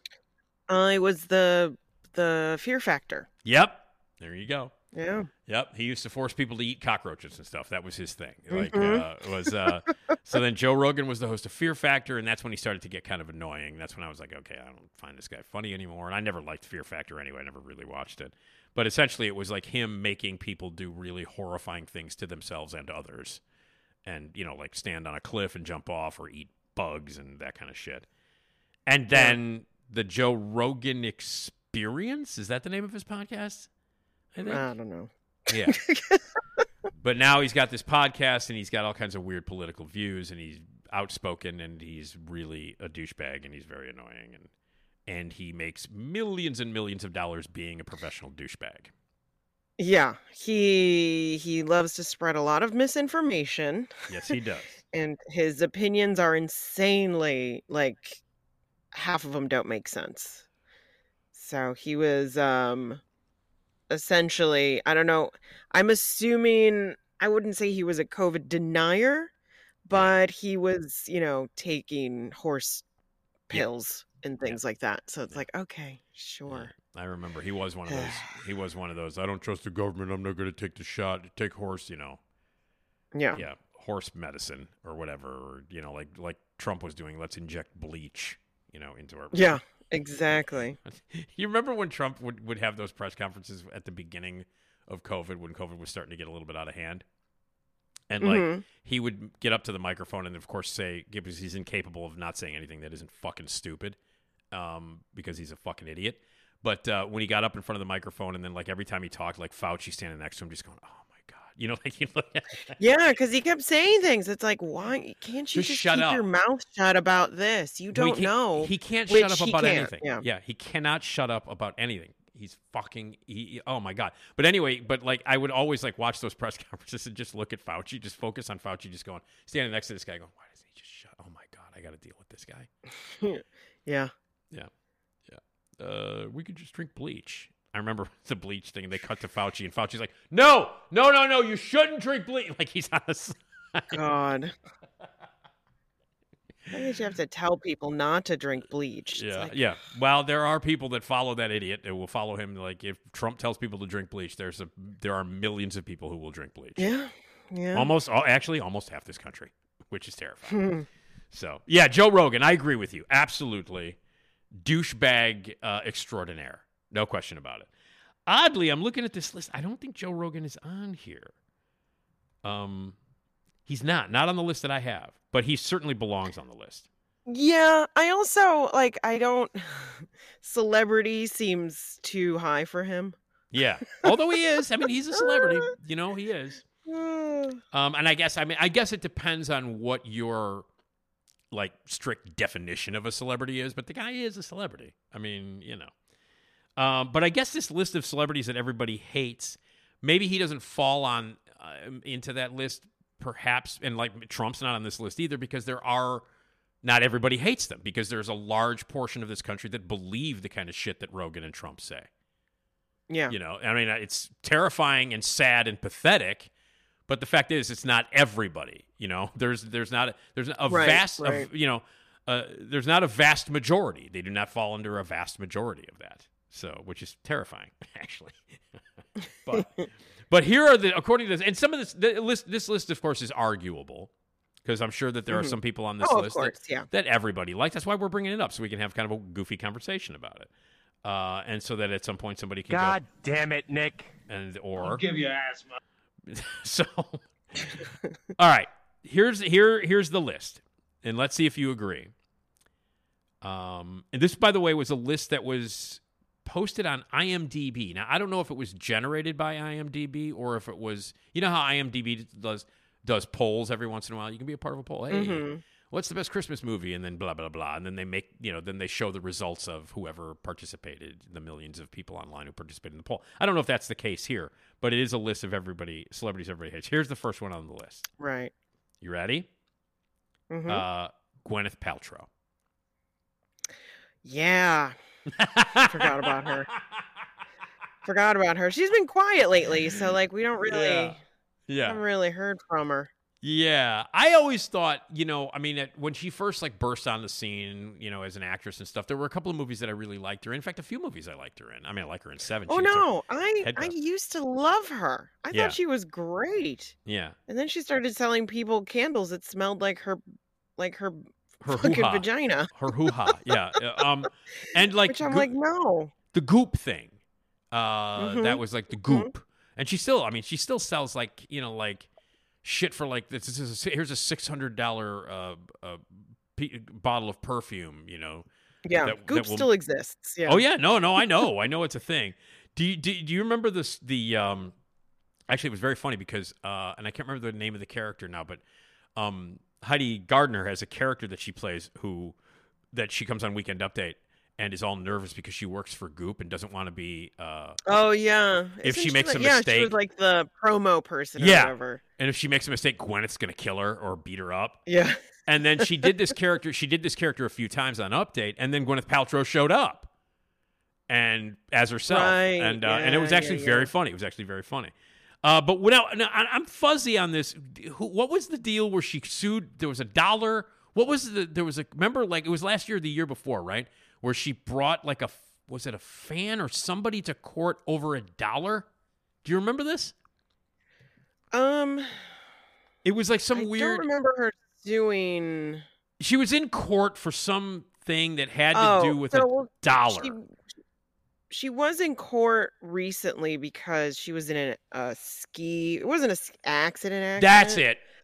She ran Well, I thought the guy who was suing her said that she ran into him and caused a lot of issues or whatever. Right. Physical damage or something. Yeah. Right, but she won. She won the case. The jury decided that she wasn't at fault. And she was awarded $1. That's what it was. That's what she asked for. Yeah. That's what I knew it was a court case that involved $1. I just didn't know the details. Yeah. Okay. Because he was, he was saying that that she ran into him and whatever. Right. And she was at fault, and she wasn't apparently. So yeah, just some dude trying to take advantage of a celebrity's money. Like, oh, I'm gonna sue that person because they're a celebrity and they've got millions, so I'm gonna get a little piece of that. And then she went, "Nah, I'll just take $1." And I didn't do anything wrong, so okay. But yeah, the goop thing was a little bit it became very annoying. Like the whole oh yes, you should do, and like she was selling stuff that not just candles that smelled like her vagina, but didn't she also sell like a thing that you would put in your vagina to it was like an egg. Like an egg, right? You would put it in your vagina and it would like make you relax or loosen your muscles or something along those lines. Yeah, no idea. But she was just selling a lot of gobbledygook. Weird shit for rich people is what she was selling. Yeah, essentially. Essentially like weird, like quote unquote spiritual hippie like shit for rich people to stick in their vaginas. Okay. Yeah, bunch of detoxes, this and that, just stuff that was pretty ridiculous. And then if you do, when you go look at that website, it's just things are just so insanely expensive. Oh, it's crazy, right? It's just a whole, and it's only because it's backed by her. So then like these things, it's like, oh yeah, whatever.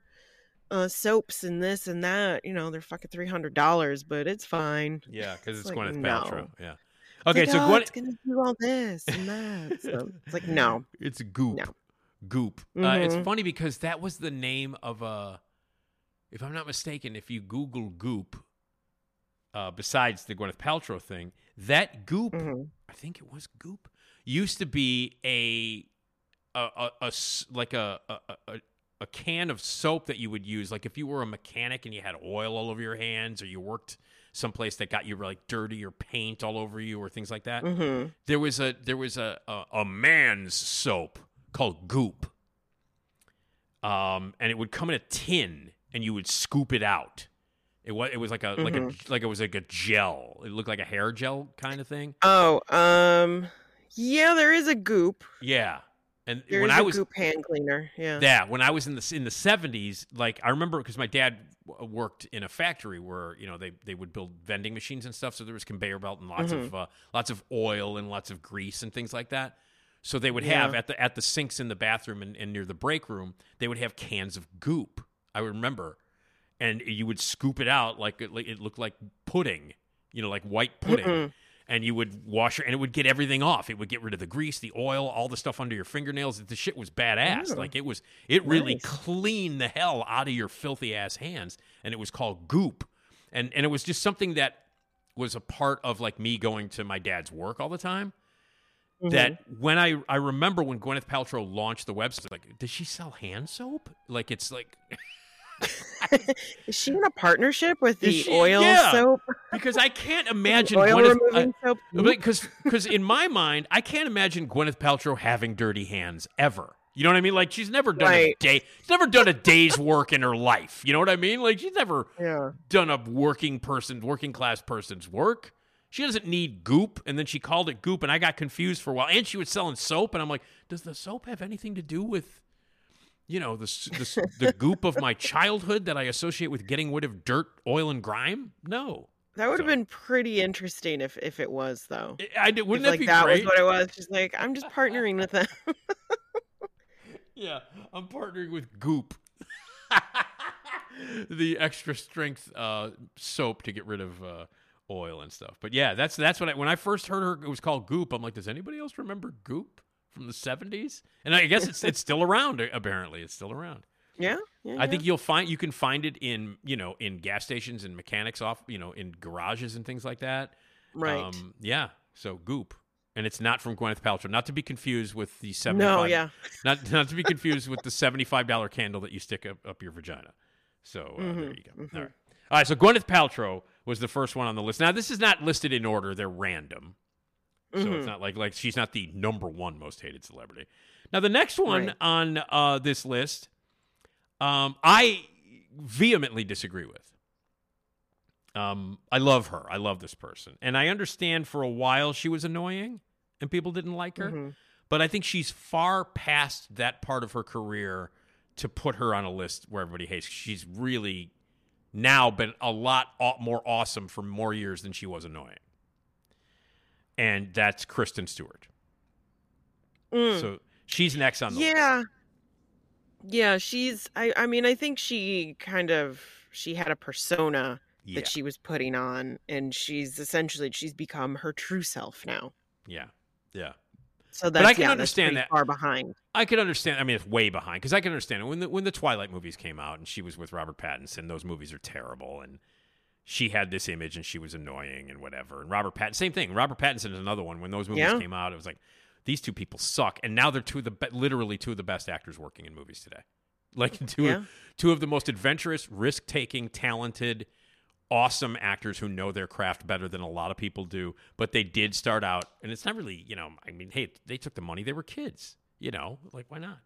Yeah, I mean, you gotta, when you're young like that and you're trying to break in, especially something that was that popular. Hugely popular, yeah. I just watched the movies. They were on Pluto. Yeah. Back to back. And I'd never seen them. And I just oh my God. What did you think? What did you think? They are awful. Yeah.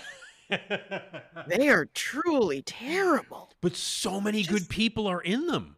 Like you look at that, you're like, what the fuck? Crazy to see the second one, like all these people in it. I'm like, what in the? I mean, I got paycheck's a paycheck. Yeah, no, but like because I've seen them all because I had to, like when they came out, and I remember seeing the last one because it was in whatever the hell it was called. The last one was in two parts.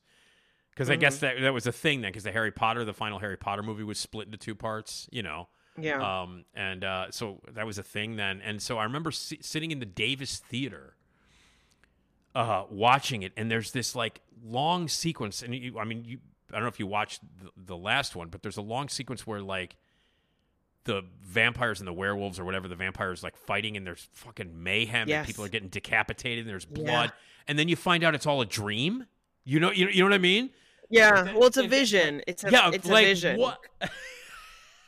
Because one of them can show the future, right? And she was showing what would happen, right, if they did start to fight, if they did, and then they don't go to war, right? Then they don't. Well, they go, oh no, that's not good. Right. And so like I'm watching this, I'm like, oh, this is cool because there was a lot of decapitations and some quality kills and some blood and shit. And I was like, oh, finally, I've sit through 5 of these movies and they're all fucking awful. But now here's this great sequence of just mayhem and blood, and then it's like it didn't happen. I'm like, what? Like when yeah. And then everyone goes off happily ever after. Yeah. I was like, fuck you, man. Are you kidding me? That was ridiculous. Yeah. But like so many cool, like Michael Sheen is in it. Is in those. Michael and Sheen. Evan Rachel Wood is in them. And I mean, people that are awesome. I can't remember who else, but but I mean, it's like at one point, like you said, starting with the second one, it became like a who's who of like, holy shit, these people were in and I always forget that Rami Malek is in it. Yeah, right. My God, damn. It's just, when he came out, I was like, what in the hell?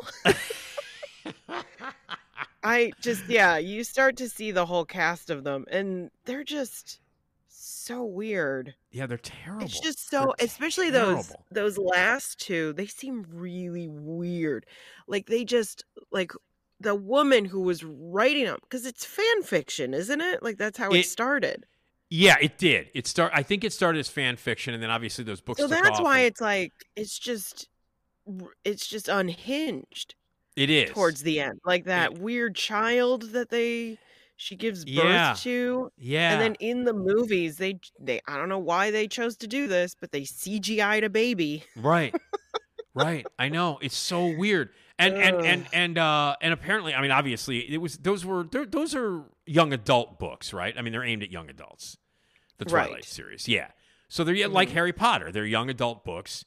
But with and what they do with the whole vampire genre, to me, as a fan of vampire movies, like, fuck off. Vampires don't shine. Get out of here. You know, they don't sparkle. Yeah, it was very not great. Yeah.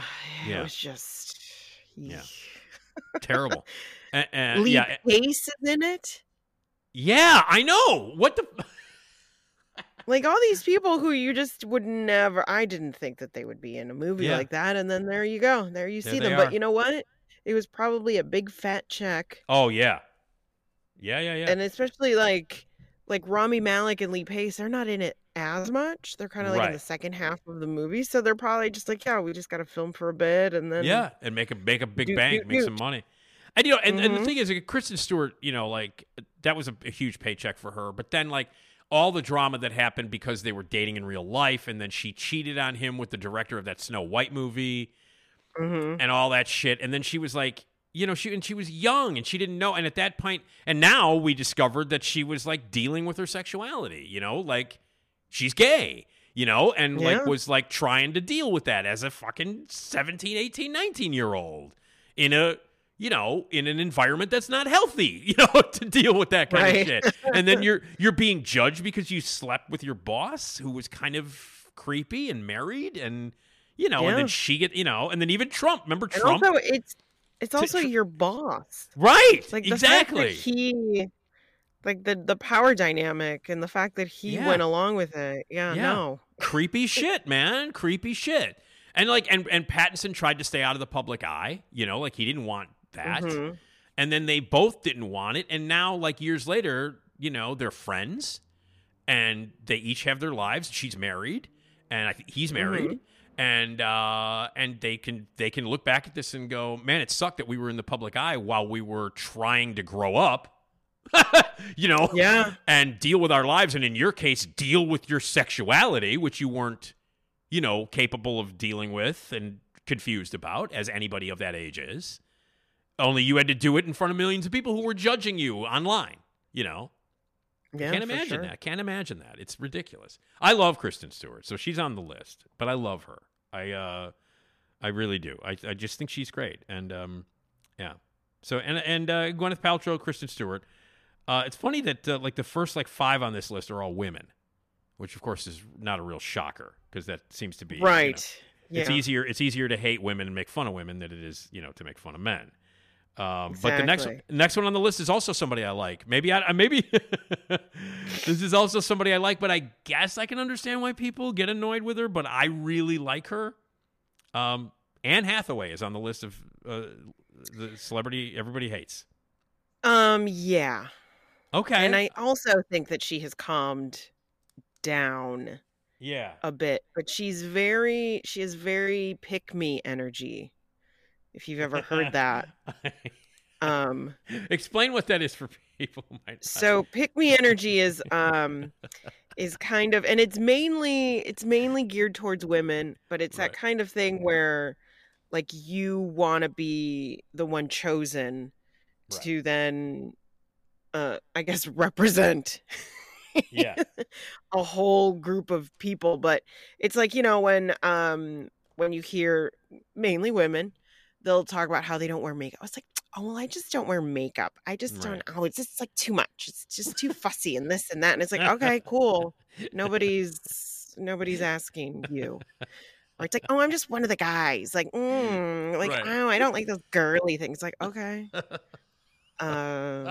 Nothing bad about it, but okay, we don't need to hear that.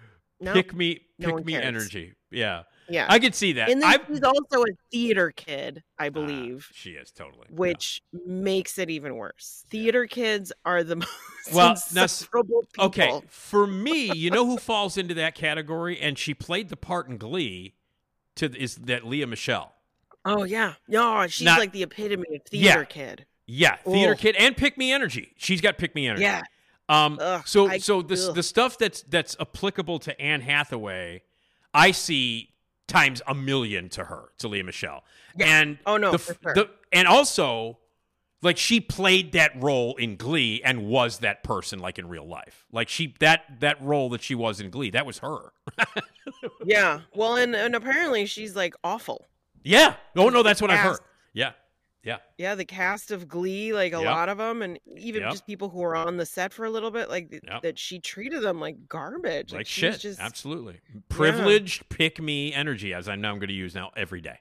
I'm going to use that term every day. But I've never disliked Anne Hathaway, and the only time I've ever like got annoyed with her was when she was hosting the Oscars. But she wasn't as annoying as James Franco. Remember when they hosted and it was terrible? But James Franco was much more fucking annoying than she was. She was at least trying to do her job. Yeah. James Franco just seemed disinterested, high, and on his phone. I'm like, what the fuck, man? I mean, at least she was trying. She was over, she was overcompensating, Yes. But I like Anne. I've always liked her. I liked her in The Princess Diaries. I love her in, she's in one of my favorite movies ever. She's in Colossal. And I think she's great. And but I can totally understand why people, that whole pick me energy. I can totally see that. I can absolutely see that. But for some reason she doesn't bother me at all. I like her. So, I also recently found out she was in a movie like in I think it was the 90s or a little like early 2000s where she plays like a rich high school kid who she hangs out with a group of no, that's white kids who act as if they're all black. Yeah, there's that movie. Yep, there's that movie, and I can't remember that. I can't remember the name of that. She's also in that drug movie where she's like naked the whole movie. Jesus Christ, what was the name of it? Everybody was on. It was like teenagers on drugs. I can't remember the name of it now. But like Anne Hathaway, like if you, I mean, it's notorious because that was like she's like naked. This was before Brokeback Mountain. Yeah. And like she's like topless in it, and I think it's like called like. Not Heavy, but something. I think it's a one-word title. So the one that I'm thinking of is called Havoc. That's it. Yeah, that's the one. Havoc. And it's so cringy. It's just so. It is. Yeah, that's the one. And they're all on drugs. They all act black. And she's naked. And they're all rich. They're all rich white kids. Rich white people. Yeah, that's right. That's Havoc. That's the one. Havoc, and she's naked in the entire movie, and that was like a big deal. Like when she did Princess Diaries and stuff, and all that, and then the Havoc thing, everybody's like, "Oh, Princess Diaries! You want to see Princess Diaries? She's not Julie Andrews. She's naked." Blah blah blah. But I remember that was a big deal in the early, because that was like early 2000s. So that was like like when you're doing like like Mr. Skin and all that idiot, those guys. Mm-hmm. Yeah, that was a big deal. I remember Havoc and Anne Hathaway being a big deal in the early days of let's find celebrities nude on the internet. Yeah. That was a big one. Anne Hathaway in Havoc was a big search engine for the teenage boys who were hot in the early 2000s for celeb nudes. That was a big one. But I'm a fan of Anne Hathaway. Do you like her now or I mean, I don't really deal with her. I got it. I haven't really seen. I haven't seen anything. Have you seen Colossal? I have not. Okay, give that a shot. Give it a chance. And she's in it. Jason Sudeikis is amazing in it. It's and as I've said a million times, it's one of the, if not the most accurate film ever made about alcoholism. And to have a giant Godzilla-like kaiju monster represent alcoholism is pretty fucking great. And she's amazing in it. She's absolutely. It's a great performance. So give that one a shot. I always, when people are like, "Hey, Anne Hathaway," I'm like, "Yeah, you should watch Colossal." It was a little movie, it's a weird movie, but that's the one. Like if people are like anti Anne Hathaway, I'm like, just watch Colossal, and you might change your mind because she's really amazing in it. So, all right. Well, there are a lot more on this list that we will get to next time, but we got to eat some stuff from France. Oh, yes. All right. Now, you picked out a couple of things. What do you want to try first? And then we'll tell. Then you can tell everybody what we're going to eat. Let's do the strawberry bonbons. All right. So these are strawberry bonbons. These are from France. All the snacks that we have from the Universal Yums box. These are all a tour of snacks. And here's what they say. Very quickly, I'll give you a quick description, Esmeralda, before we start chewing on them. Chewy, strawberry chews, sweet, chewy with a touch of tartness. You love strawberries? Well, you have France to thank. French royals were the first to farm the fruit back in the 14th century when King Charles V boasting 1,200 strawberry plants in his garden. Then in the late 18th century, it was also France that crossbred two New World strains, the Virginia strawberry and the Chilean white strawberry, to create the modern strawberry that the world knows and loves today. Wow, the history of strawberries going back to France. Okay, so these are strawberry bonbons. And this bonbon seems to be very... Is it a baseball hat? That's like a strawberry baseball hat he's wearing? Oh, yeah. Doesn't it look like a baseball cap? Yeah, it's a little... He's got a little hat on. The bonbon itself... Yeah, has a little strawberry baseball hat. Has a little hat on, and then he's also twirling. So he's twirling his own people on his hand because he's bigger than them. He's bigger than the actual candies. And he is twirling it on his hand. He's twirling on his finger. He's twirling his own. People. He is a bonbon. He is. He's the bonbon. And then he's twirling one on his finger, which seems like torture, I would think, for the bonbons. For the bonbons, or as Soul Coughing would say, super bonbon, super bonbon. You know that song? Yeah. Super bonbon, super bonbon. All right, well, let's try a super bonbon. So strawberry bonbon. So these aren't the bonbons that you think, because usually you think like chocolate. Mm-hmm. And these are little fruit chewy candies. Fruit chewy with a little sugary coating. Mm-hmm. They're not quite that. They're a little hard to chew. Yeah, they're okay. Yeah. They're not how you said the tartness. There's no tartness. There's not a lot of tartness, and they're a little bit... Not even by the slight. But it's a nice strawberry flavor. Yeah, strawberry flavor is nice. The coating is nice and sugary, but that disappears pretty quickly. But, yeah. Like it does taste like strawberry, which is quite nice. Yeah. But they're very chewy. Very, very chewy. Mm-hmm. Okay. All right, I'm going to spit that out. It's not bad, but we need to talk for a second for the next thing.